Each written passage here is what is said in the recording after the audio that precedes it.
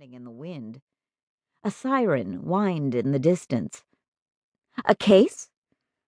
Can't talk about it, le Duc. As usual.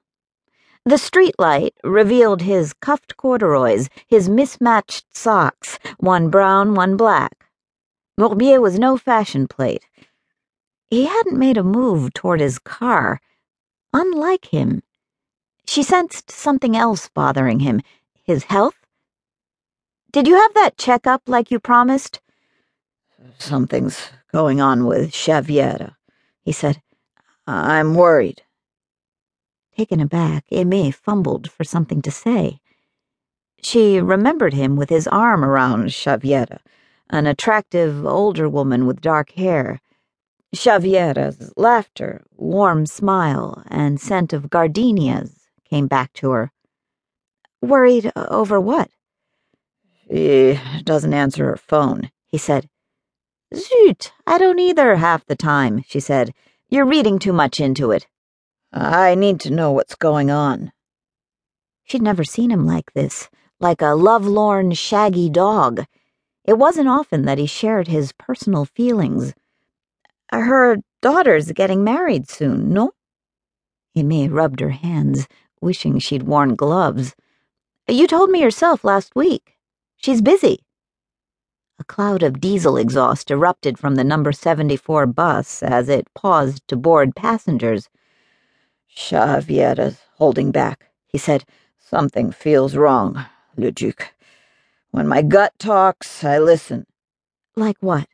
You're thinking she's in danger? She's fond of you, Morbier said. Help me out, huh? He hadn't answered her question. But what can I do? He pulled a police notepad from his coat pocket and wrote down an address. Do me a favor. Her daughter's wedding rehearsal party's tonight. Go there and talk to Xaviera. She'll open up to you. If I hadn't gotten called away to this investigation— Me? Aimée interrupted. How many times have I helped you, le Duc? He said. Better get going. The party's started. Why did she always forget that Morbier's favors had a price? He pointed to the leather catsuit under her raincoat. I'd suggest you change into a little black dress, too. You dispensing fashion advice, Morbier? But he merely said, Can I count on you? She nodded.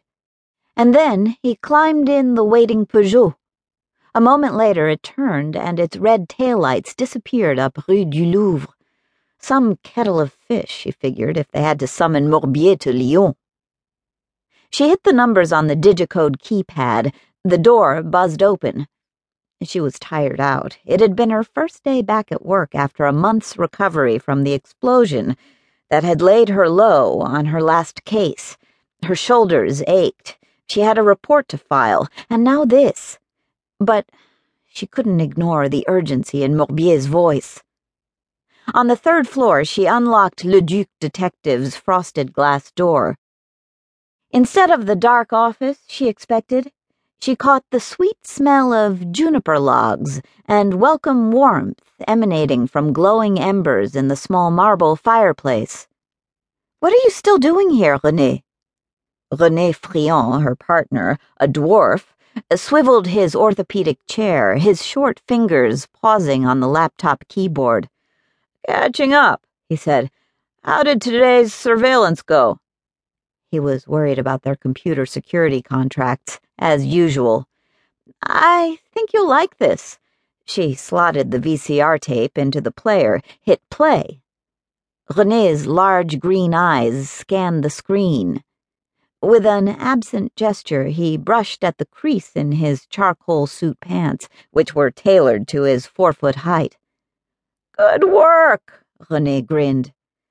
She'd had a tete-a-tete with the VP of Operations and had planted the video camera in his office, along with a data sniffer on his office computer's input cable. Now they could monitor his less-than-transparent budget transactions remotely.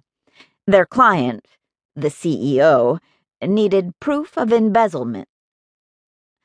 So the VP took the bait.